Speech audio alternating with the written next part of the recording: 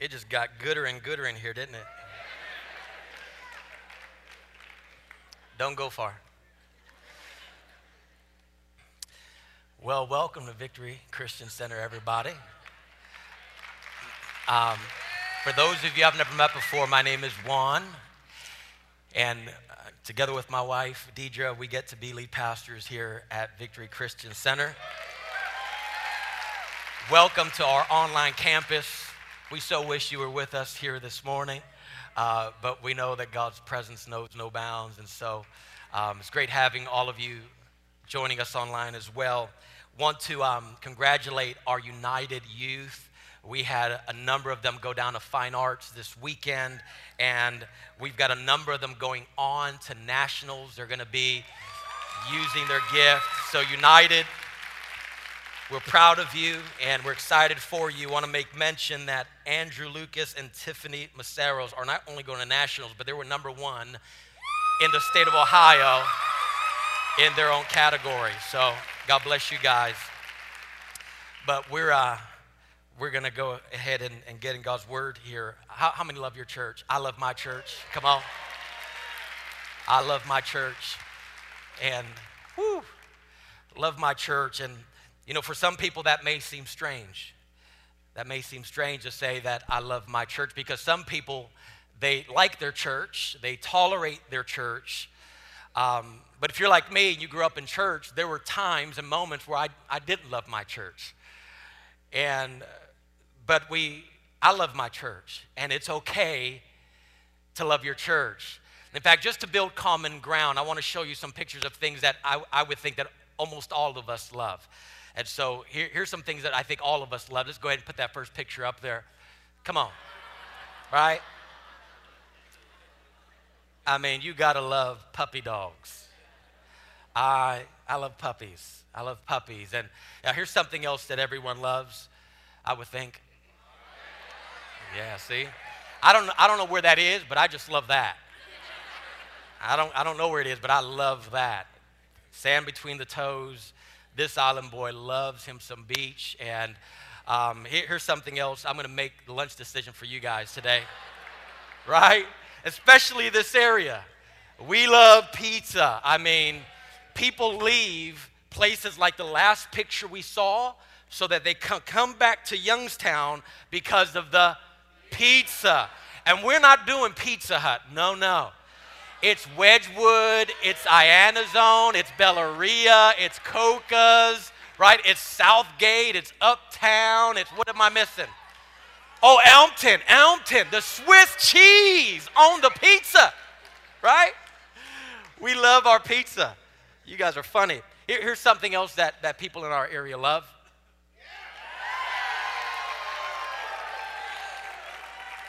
Moving right along, quickly.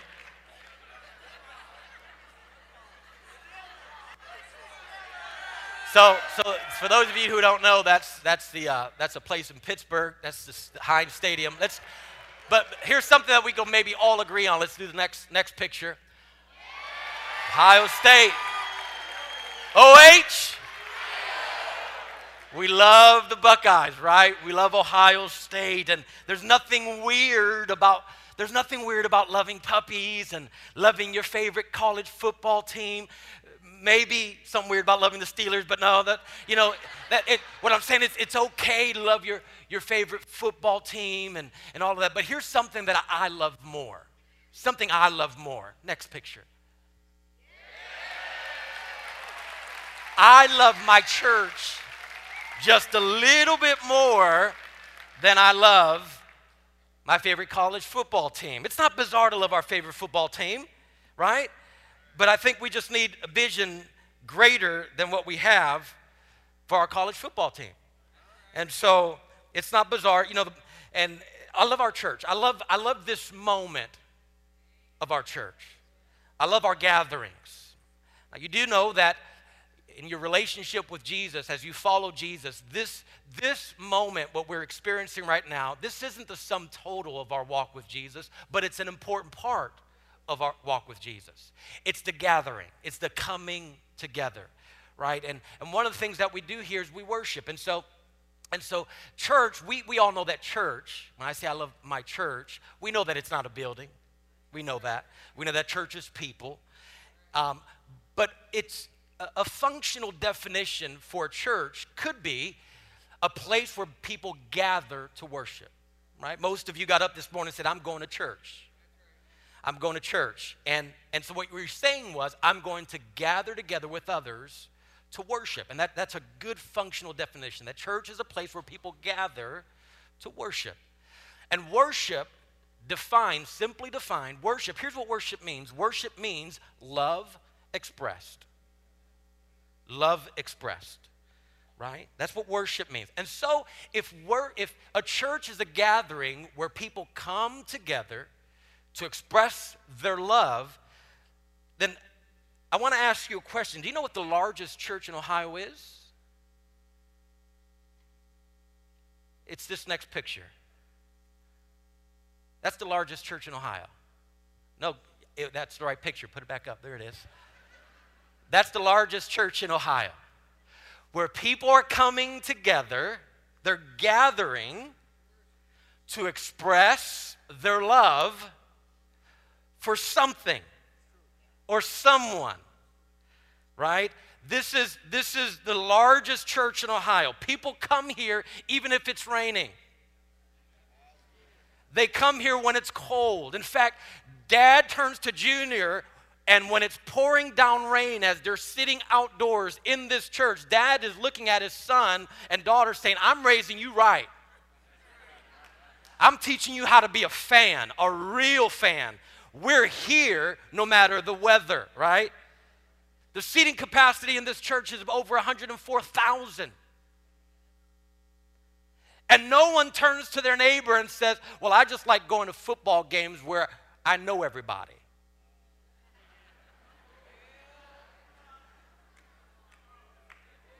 Well, I just like going to football games where I could tell the coach how to run the plays. Nobody says that in this church. And the traffic in this church, they will sit in traffic just to get to this church and enjoy it. In fact, they'll show up hours before church begins in the parking lot and take out some grills and some hamburgers and hot dogs and bratwurst, and there will be in the parking lot celebrating the church before it even starts. You know why?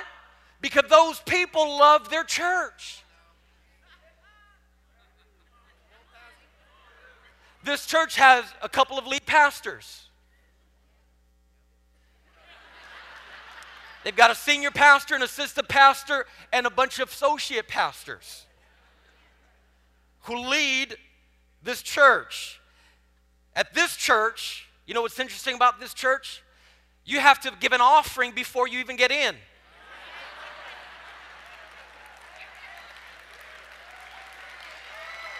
This church will affect your wallet. It will. And listen, you do not support something until you give to something. And nobody is saying, well, man, they're just always after my money. No, we're not saying that. You know what we're saying? We're giving the offering and we're paying the $20 for the hot dog and for the Coke. And nobody says anything. You know why? Because these folks love their church. They love their church.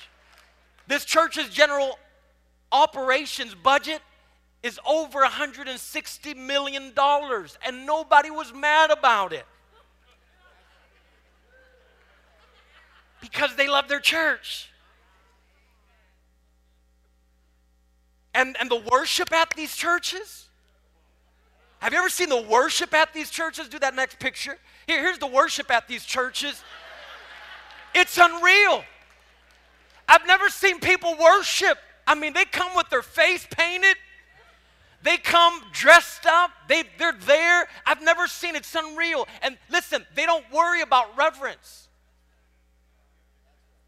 Because it's hard to be reverent when you're celebrating.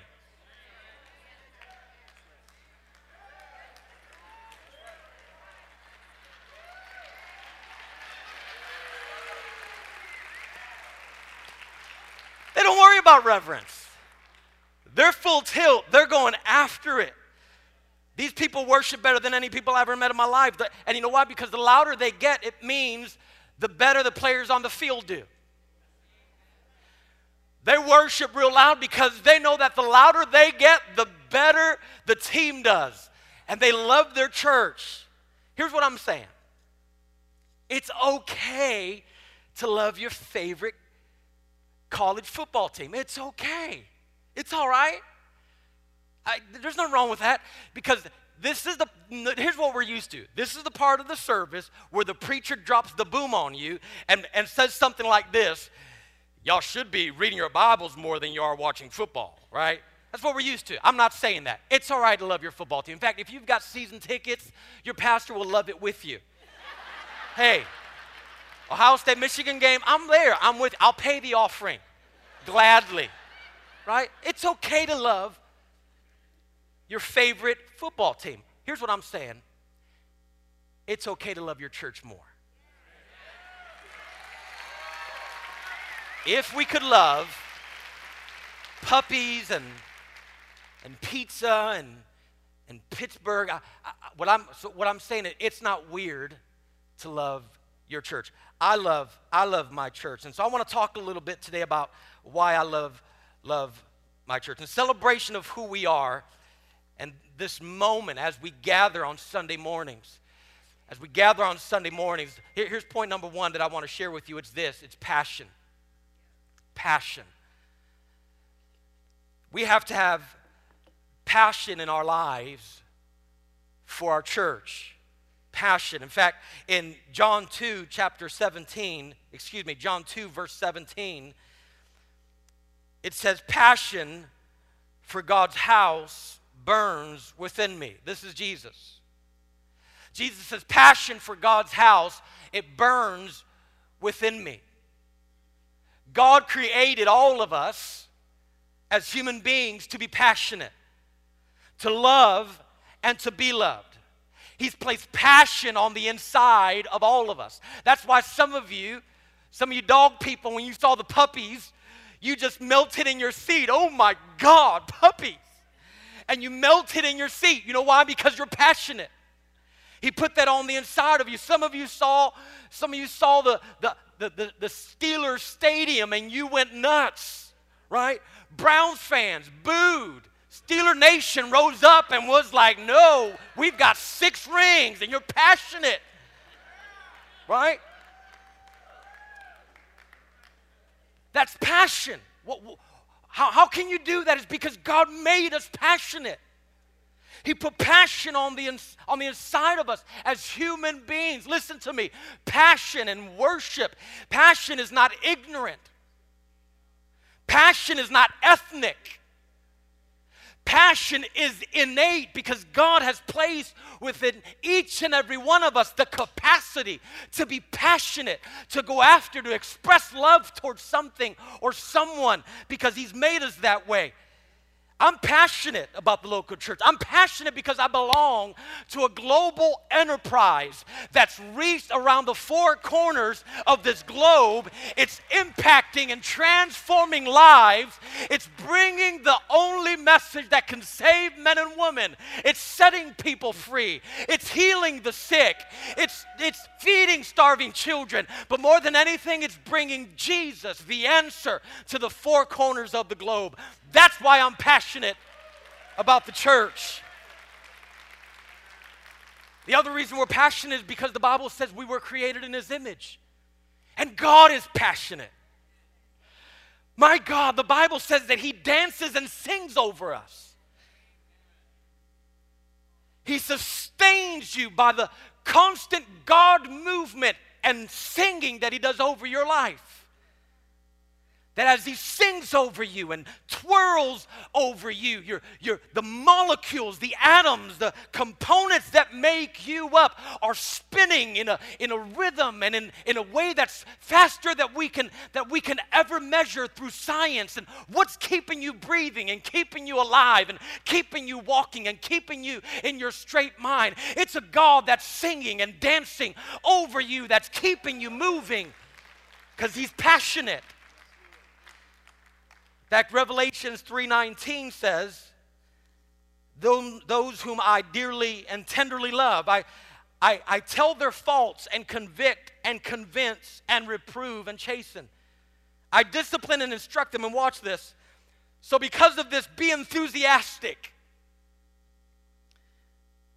and in earnest and burning with zeal and repent, changing your mind and attitude. God is saying, hey guys, repent, change the way you think. Trade in lukewarmness.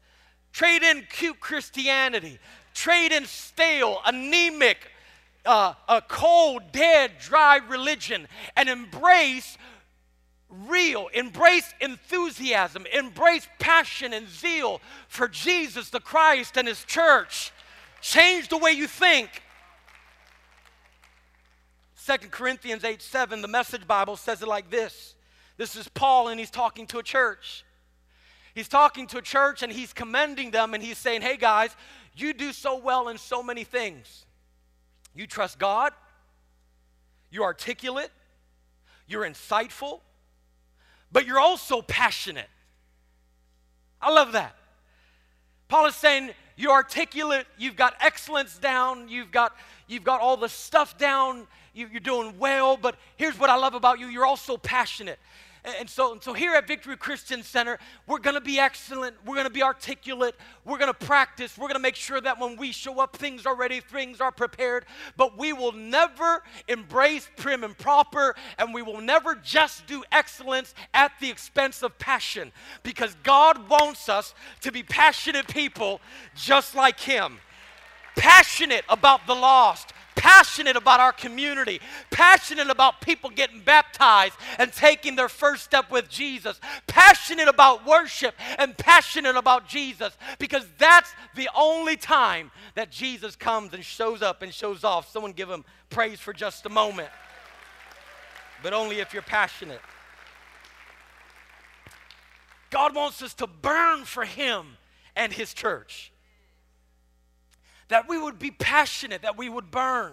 In fact, Romans 12:11 says it like this: never be lazy, but work hard and serve the Lord enthusiastically. There's that word again. Enthusiasm, or enthusiastic, to be enthused, the original Greek word literally means this: God within, entheos. It means God on the inside of you. Could you imagine the totality and fullness and expanse of God the Father, God the Son, and God the Holy Spirit in the body of a mother, Pastor Rita West? That the fullness of God, the God who holds the universe in the palm of His hands, will inhabit and live in and take up residence in that body, in this body. And so enthusiasm means, to have enthusiasm means to have God within. And can I tell you, there is no container, there is no box that can contain God. And so when you're enthusiastic, what's happening is that all of God, like the scripture says, that we are dwelt in, the fullness of the Godhead dwells in me, and I can't contain God. He is not in me like a lake. He is in me like a river, and He's ready to burst forth out of me, out of my hands, out of my feet, out of my mouth, because God is in you and He wants out. That's enthusiasm. Pressure valve. What was this morning? Why did I have to sing? Because there's a pressure valve that needed to release something. I couldn't be silent. Well, Pastor, there's order, and you've got to do it a certain way. Well, you take that home with you and you enjoy that, but I've got to be passionate about my Jesus.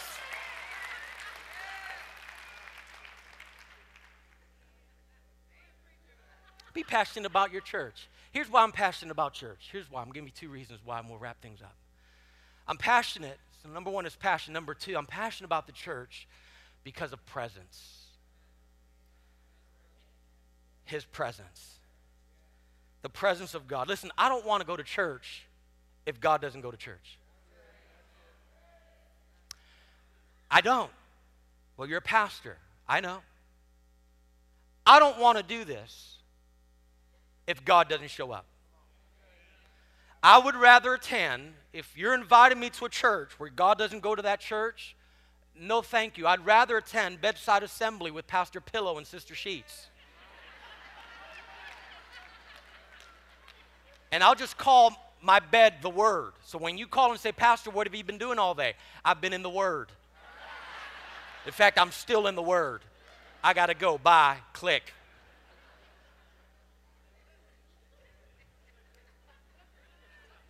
But if you invite me to a church where it's a church that God goes to that church, where I'm not going there to be impressed by people or to be impressed by programs or to be impressed by a popular preacher or to be impressed by anything else. But if you're inviting me because there's a potential that during a worship time like this, a real, authentic God, creator of the heavens and the earth, who gave his son, might potentially show up at that meeting, sign me up all day. I'm there at that church.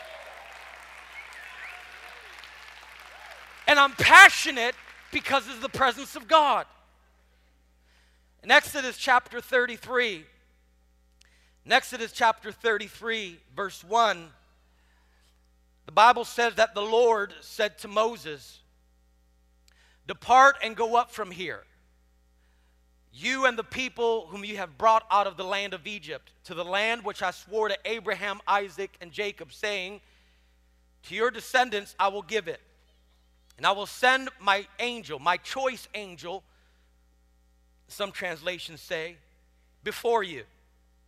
And I will drive out the Canaanite and the Amorite and the Hittite and the Perizzite and the Hivite and the Jebusite. Go up to a land flowing with milk and honey, for I will not go up in your midst, lest I consume you on the way. For you are a stiff-necked people." Oh, thank you, God, for ending it on a positive note. God is having a conversation with Moses, and he's saying, Moses, there's the promised land.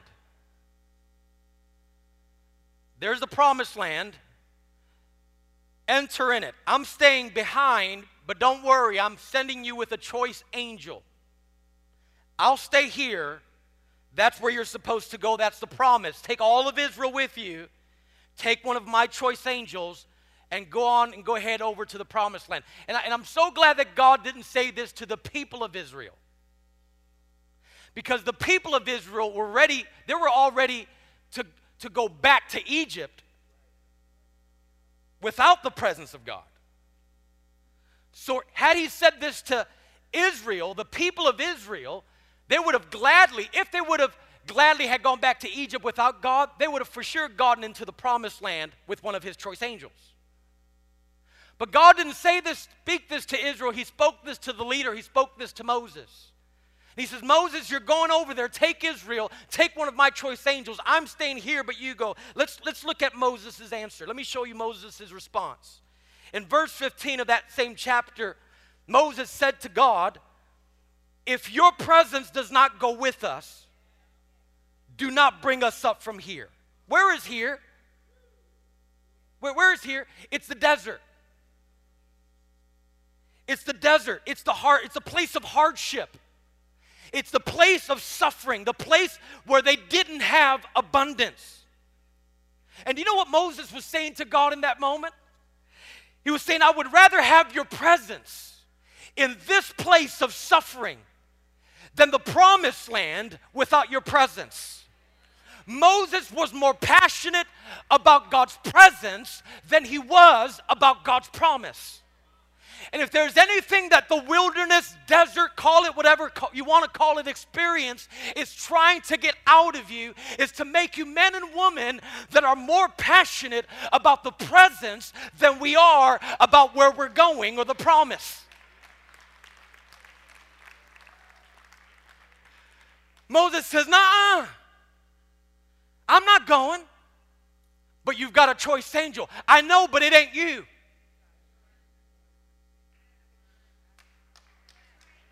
Where we're going as a church, it's not enough just to go with popularity. It's not enough just to go with good music or good programs. It's not enough just to go with history. It's not enough just to say, oh, we're going to have angels come with us. We're going to have the miraculous come with us. Where we're going, I don't care who comes. I don't care what it comes like. I don't care what the trappings are. All I care about is, God, are you going with us? And if the answer is yes, then I'm with you. I'm following you, because I don't want to live a future without your presence. I'd rather stay in this moment with you than in that moment without you. Somebody give God praise if you like God's presence. Here's why Moses said in verse 16.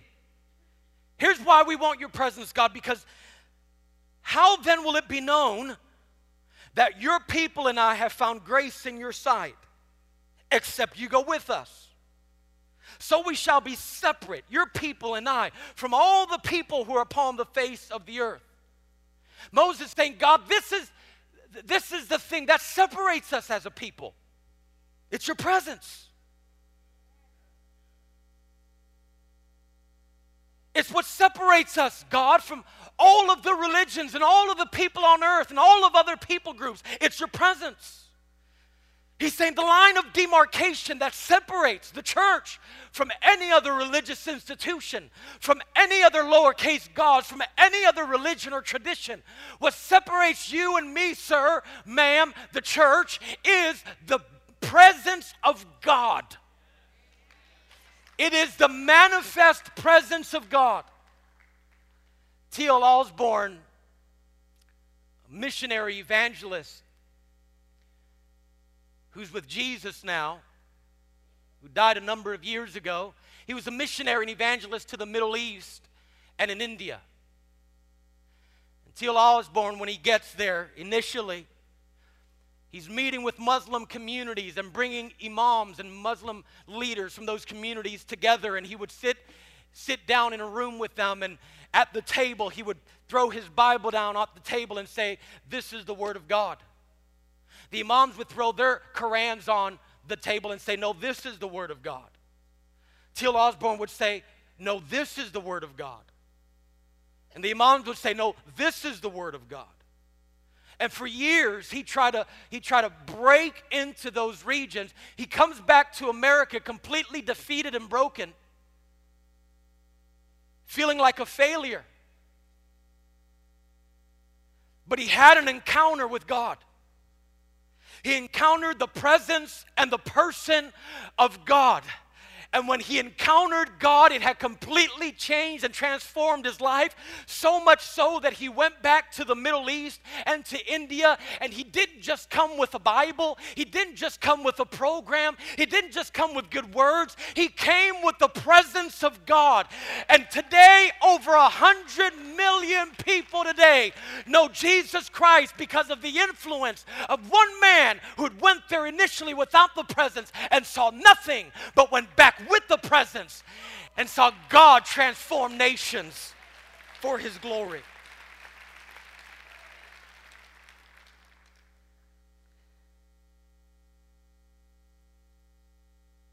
He said, I failed as a missionary, and I refuse, I will not go back to the place of my assignment without the presence. How can we have that as a reality in our lives? Friends, let me tell you, it's Jesus. It's because Jesus is alive. How can we have presence in services like this? It's because Jesus is not dead.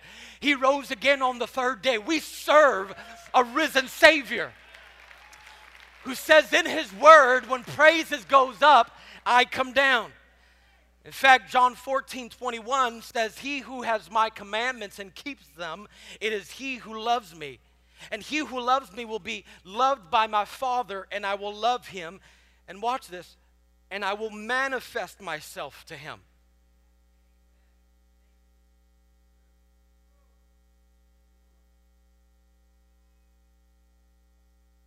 I will show up. The word manifest means to bring from the realm of the unseen to the realm of the seen. From the realm of the unheard to the realm of the heard, from the unknown into the realm of the known. When God says he will manifest himself to you, friends, that's what we're in need of today. We all know that he is omnipresent, which means that he's everywhere, but there's something completely different from the omnipresence of God and the manifest presence of God. We need now more than ever to see and feel and smell and touch the manifest presence of God, because that's what transforms. That's what sets free. That's what heals. That's what changes lives forever. Not prim and proper, presence and power. And we need that more than ever. We owe it to the next generation to have meetings where Jesus shows up and shows off and does only what he can do. It's when God reveals himself to our senses. And friends, listen, that is a legitimate part of the Christian experience. We should be desperately passionate for the manifest presence of God. And number three, we will close in just a moment. Number three is power. And power is simply consequential, because once you get presence, you cannot get God's presence without getting God's power. It's presence and power. Paul, the apostle, one day we find him in the city of Athens. And Paul, by the way, was one of the greatest intellectuals of his time. Had he been alive today, he would have been the chair of the School of Divinity at an Ivy League school. He was brilliant. He was a genius. He was a theological mastermind. And so Paul is at a city called Athens, and as he's walking throughout that city, he sees all of the altars, all of the places where people are gathering together to worship, to express their love to other deities. The Bible says that he walks by one with the inscription, "To an unknown God." And he's thinking to himself, man, they've covered all the bases. That they've even constructed an altar to the unknown God just in case we missed one. So Paul decides to go to a little place in Athens, the Acropolis, called Mars Hill, to present and to give a sermon. He goes to Mars Hill, he draws a crowd, gathers a crowd together because they're there for worship. So he goes to church at Mars Hill, they're all gathered together, and listen, seminarians, theologians, students of homiletics, and students of the Bible all concur that the sermon that Paul preaches is probably one of the best sermons you'll ever find in the scriptures. Paul did everything right. He understood his audience. His introduction was impeccable. His first, second, and third point connected so well. He understood who he was speaking to. In fact, he actually included in his sermon connecting points. He built common ground. He talked about some of their poets and even pointed to the altar that was erected to the unknown God, and somehow weaved it into his message, and then landed the plane in such a powerful way and gave every person an opportunity to respond. And the Bible says that not much happened at that meeting. And yet this is the sermon that Bible college students and seminarians everywhere look to and says, when we craft a sermon or a message, that this is the outline. There's no other better sermon that we see in Scripture that connects with people and builds common ground, the introduction and the ending and the middle. It's all wonderful. And yet Paul leaves Athens that day discouraged and says to himself, I've got to change my approach. He goes to another Greek city by the name of Corinth. He goes to Corinth and he tells the Corinthian church years later to explain who he was. He says, listen, when I came to you, in fact, you can read it in 1 Corinthians chapter 2, verse 4. He said, when I showed up to you in Corinth, my speech and my preaching were not with persuasive words of human wisdom like it was in Athens. I learned something in Athens. I learned that human wisdom and great articulation and great sermons alone won't cut it. People don't need another sermon. They don't need 3 points in a poem. They don't just need a preacher.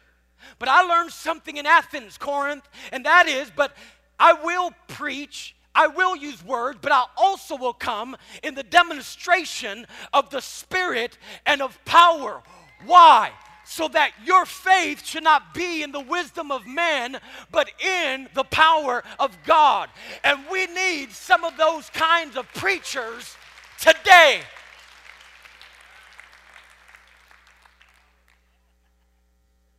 And it worked because you never see Paul writing a letter to the church in Athens. You know why? There was no church in Athens. And Paul realized if we're gonna transform the world, we just can't show up looking cute. Talent isn't enough. We've got to show up, and because we not only have a gospel that is to be declared, but it's to be demonstrated with power, signs, and wonders. And so he said, Corinth, this is how I'm coming at you. With persuasive words and with the demonstration of the Holy Ghost and power. Why? Because we don't want you coming to church and leaving and saying, my God, my faith is in Pastor Juan. My trust is in Pastor Juan. Pastor Juan changed my life. No, I can't do any of those things. I might be able to inspire you, but my God, Jesus didn't die just for you to leave here inspired. He died so that you can encounter Him, so that your faith and trust would be placed in the only one that can transform you.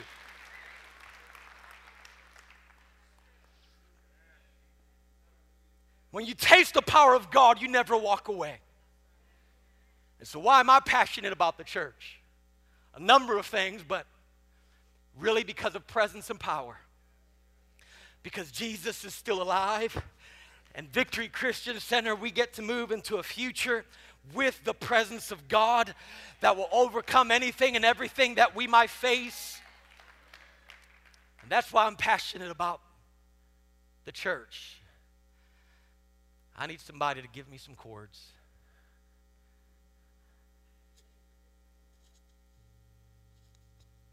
Because we're going to partake of communion in just a moment. But before we do that, I want everyone's attention. Every head bowed and every eye closed. I feel the presence of God. Every head bowed and every eye closed. No one looking around. In no way am I asking you to bow your head and close your eyes so that I can manipulate you or coerce you. That's not why I'm asking you to do that.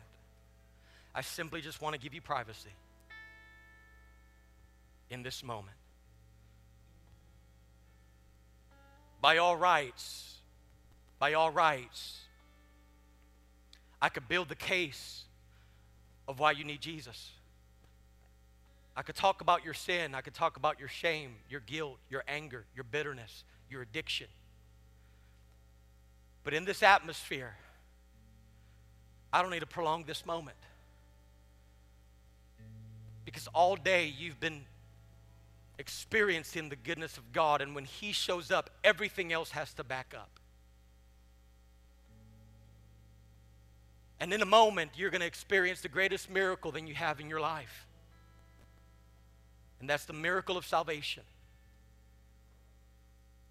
Where Jesus Christ will come into your life, forgive you of all of your sin, wash you clean. You'll be born again and become a follower of Jesus. You'll begin to live your life with Him and for Him. And you'll do and take your next step, your very first step, like many did this morning in water baptism in just a few weeks. If you're here today, sir, ma'am, and you cannot find proof that Jesus Christ has totally forgiven you of your sin, that's something that must be immediately fixed. You cannot leave here today without making the greatest decision of your life, and that is to give Jesus an opportunity and a chance to come into your life and completely forgive you and take up residence in your life. Your sin separates you from a holy God, and only Jesus can fix that. So right where you're sitting, I'm going to ask you to do something very courageous. I'm going to ask you to slip your hand up. But it's not a favor to me, it's a favor to you. Because I will pray for you if that's you, but I can't unless you do me this one important favor, and that's slip your hand up.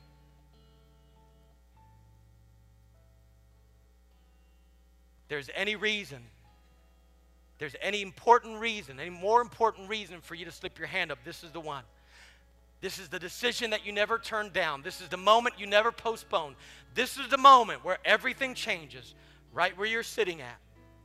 On the count of 3, you're far from God. On the count of 3, you're going to shoot that hand up and you're going to join others. 1, don't be backward, don't be ashamed. 2, forget about the others. 3, now, do it quickly, all over this place. Bless you.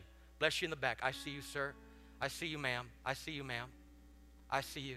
I see you in the back. I see you on the side. God bless you. In the front, I see you. All the way in the back. Couple back there, I see you. I see you. God sees you. God sees you in the back. God bless you. God sees you. God sees you. God bless you. God bless you. Go ahead and slip your hands down. I want everyone looking at me. We're all standing on our feet right now. Let's all stand quietly. We're gonna partake of communion in just a moment. As we're standing, those of you that slipped your hand up, I want to pray for you. Right now, get out of your seat. Meet me right here at the altar. Come quickly. Come. Don't be backwards. Sir, ma'am in the back. Come quickly. Come. I want to pray for you. Meet me right here. Sir, come. Over here, the couple back here. Leave that there. Leave it here. Yeah. Come on, come quickly. You slipped your hand up. Just come. You're not coming to me. You're coming to Jesus. Come, come, come. Come on, we'll pray for you. Come, sir. Come, ma'am.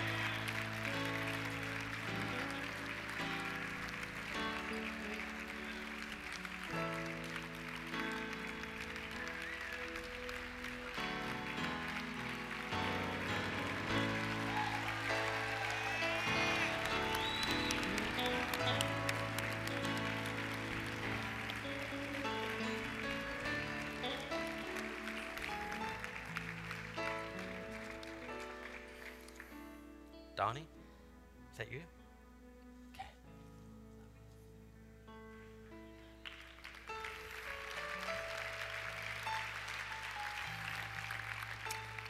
Get down. Get down with me. There you go.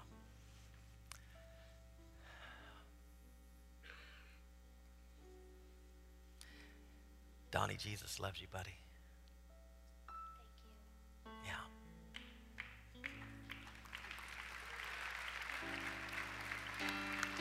You want to help me pray for these people? Yeah? Guys, in just a moment, you didn't come to me, you came to Jesus.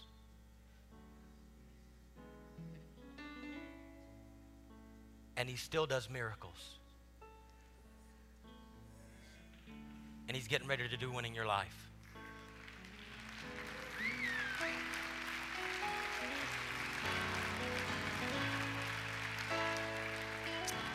God sees you. He sees you. You feel like he's ignorant of what you're going through. Like he doesn't understand. Like he doesn't get it. He can't understand. No, he understands. And the Bible says that he's touched by the feeling of your infirmity. He's touched by it. And in this moment, a miracle is going to happen. I'm going to invite you to pray a very simple prayer with me and with Donnie. This prayer isn't magic. Prayer is simply talking with God. And I'm going to lead you in a very simple prayer. But you need two things for this miracle to happen besides this prayer. Number one, you need faith. The good news is you already have it. Because faith, the Bible says, is a gift from God. And the reason I know you have faith is because you would not have stepped out of these chairs in front of all these people if God didn't give you the gift of faith. The gift to believe that He's the only one that can forgive you of your sins, make you whole, heal your body, and set your life on a course of serving Him forever. That takes faith, and you've got it. Second thing you need is sincerity. Sincerity. Make this your prayer. Church, help me lead these people to their Jesus.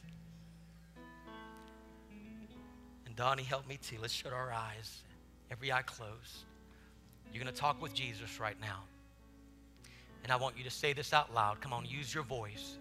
Say, Dear Jesus, here I am today, just as I am. I admit that I'm a sinner in need of a Savior. I ask you, Jesus, to forgive me of all of my sin, to wash me and make me clean. I want to give my life to you. From this day forward, I will follow you. I believe that you died for me and rose again. I'll live for you, Jesus. I give you my life. I want to be born again. In Jesus' name, amen. Amen. Hallelujah.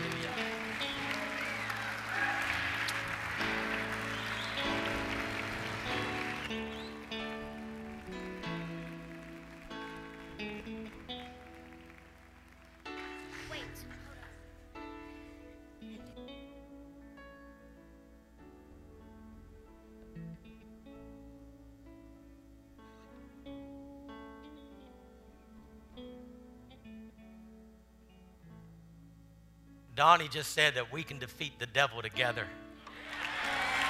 Come on. Here's what we're going to do. Here's what we're going to do. Guys, just stay up here. Here's what we need to do. So we've got altar leaders that have a packet that they must get into your hand. And they're going to do that in just a few seconds. They're going to put this packet in your hand. Don't go anywhere. Just stay up here. They're going to get that packet into your hand. And then once they do that, right, just hold on to it. Because then we're going to, then we're all going to do communion together. And then we're going to dismiss everyone to come and receive prayer if they need prayer. So stay right up here. Don't anyone move. Stay right up here. You guys stay right out here. Can our prayer workers give those packets to these folks here? And don't go anywhere. Just grab that packet. Hold on to it. If you want to partake of communion today, but you didn't receive one on the way in, but you want to partake of communion, we'll serve you. Just slip your hand up if you need communion, and our ushers will serve you. Lift them up real high if you need communion. I need one up here. So ushers, if you can move as quickly as you can, thank you. Yeah, we'll take that's for you. And that's for you. I'll hold that for you. You're welcome. Okay. We've got a lady over here. We've got a few more folks that need communion. Okay, you need communion. We've got people up front that need communion. These folks need served.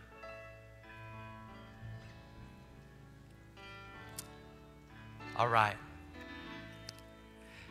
Thank you, ushers. Thank you for serving. Okay, here's what we're going to do. This is a little bit different than what you're used to, I know. but there's two parts to this.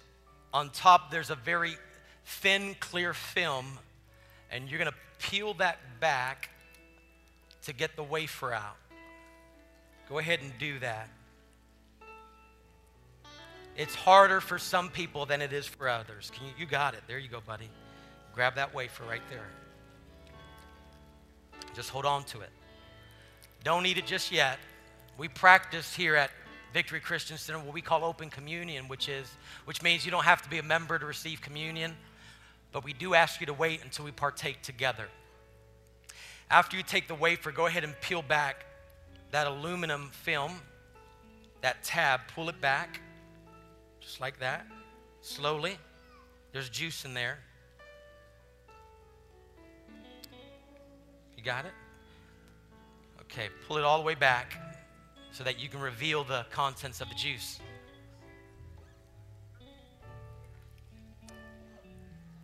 Okay. For some of you, this is your first time partaking of communion as a follower of Jesus. For many of us, this is something that we do regularly. The Bible says that in doing this, we remember the Lord's body. Not just his physical body that was broken, wounded for our transgression, bruised for our iniquities, but we remember his body. We remember his church. The Bible says that this is a moment of celebration, that when we partake of communion, that we proclaim his death. And in proclaiming his death, we are proclaiming the defeat of the devil and all of his henchmen and demons. In your life today, the devil has been defeated. All of hell has been defeated.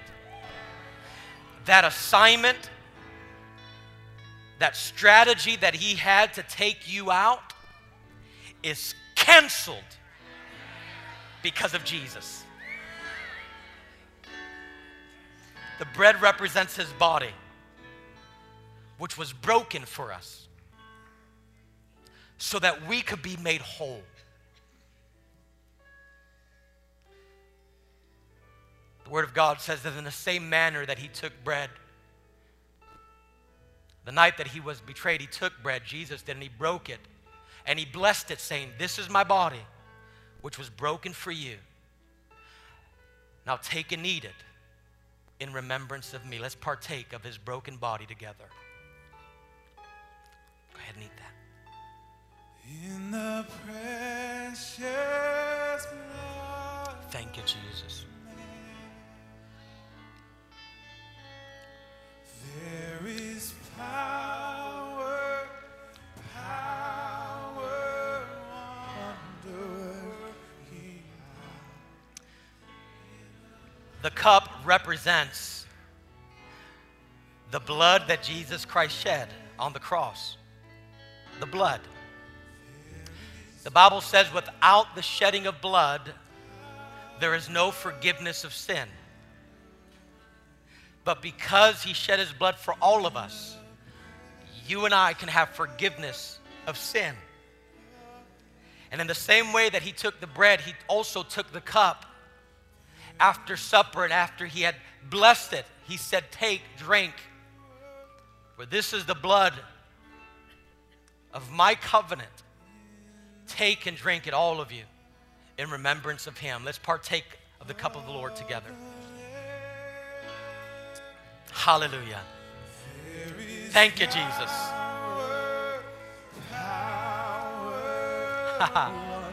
Thank you. Don't leave just yet.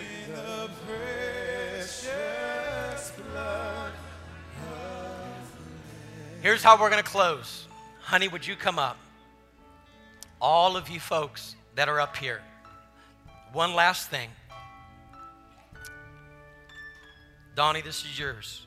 But I want everyone to take this booklet right here. Grab the pen and grab this card right here. If you filled one out already, I still want you to do it. Just grab this card. And I want you to go ahead and I want you to fill this card out right here. Do that now, the bottom portion. And then I want you to mark here in the back of it, today I began a relationship with Jesus. Everyone do that.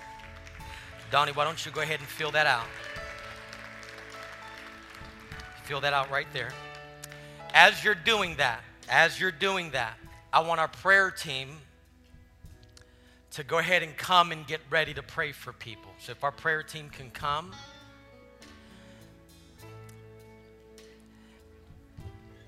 And after you're done filling this card out, tear it off and place it up here at the altar. After you're done filling it out, tear it off and place it right up here at the altar. Those of you in your seats, look at me real quick. We're closing right now. My wife and I, we're going to bless all of you.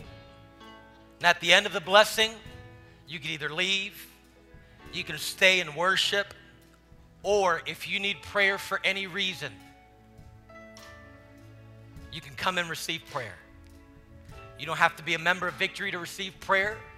You don't have to be a bad person to receive prayer. I need prayer, you need prayer. So if you need prayer for any reason, someone from our prayer team will pray with you. So at the end of this blessing, if you need prayer, we invite you to come receive prayer. Those of you that are done filling that card out, place that card, tear it off, put it at the altar, and then just do me a favor and just take about 2 steps back. And then if you need more prayer from someone from the team, they'll be available to pray with you. I'd prefer you not run off, but just stay and soak in God's presence and receive more prayer after you fill that out, all right? Prayer team, go ahead and take just 1 step back. Prayer team, if you can kind of get ready and squeeze up here in front of these wonderful folks here this morning. Those of you here, just take 2 steps back. There you go. Wonderful. Donna, we're going to bless folks, okay? Keep your eyes open. Friends and family of Victory Christian Center, I bless you today. May the Lord bless you and keep you. May He cause His face to shine upon you. May He be gracious to you and give you His peace, His shalom. May He lift up His face and His countenance upon you.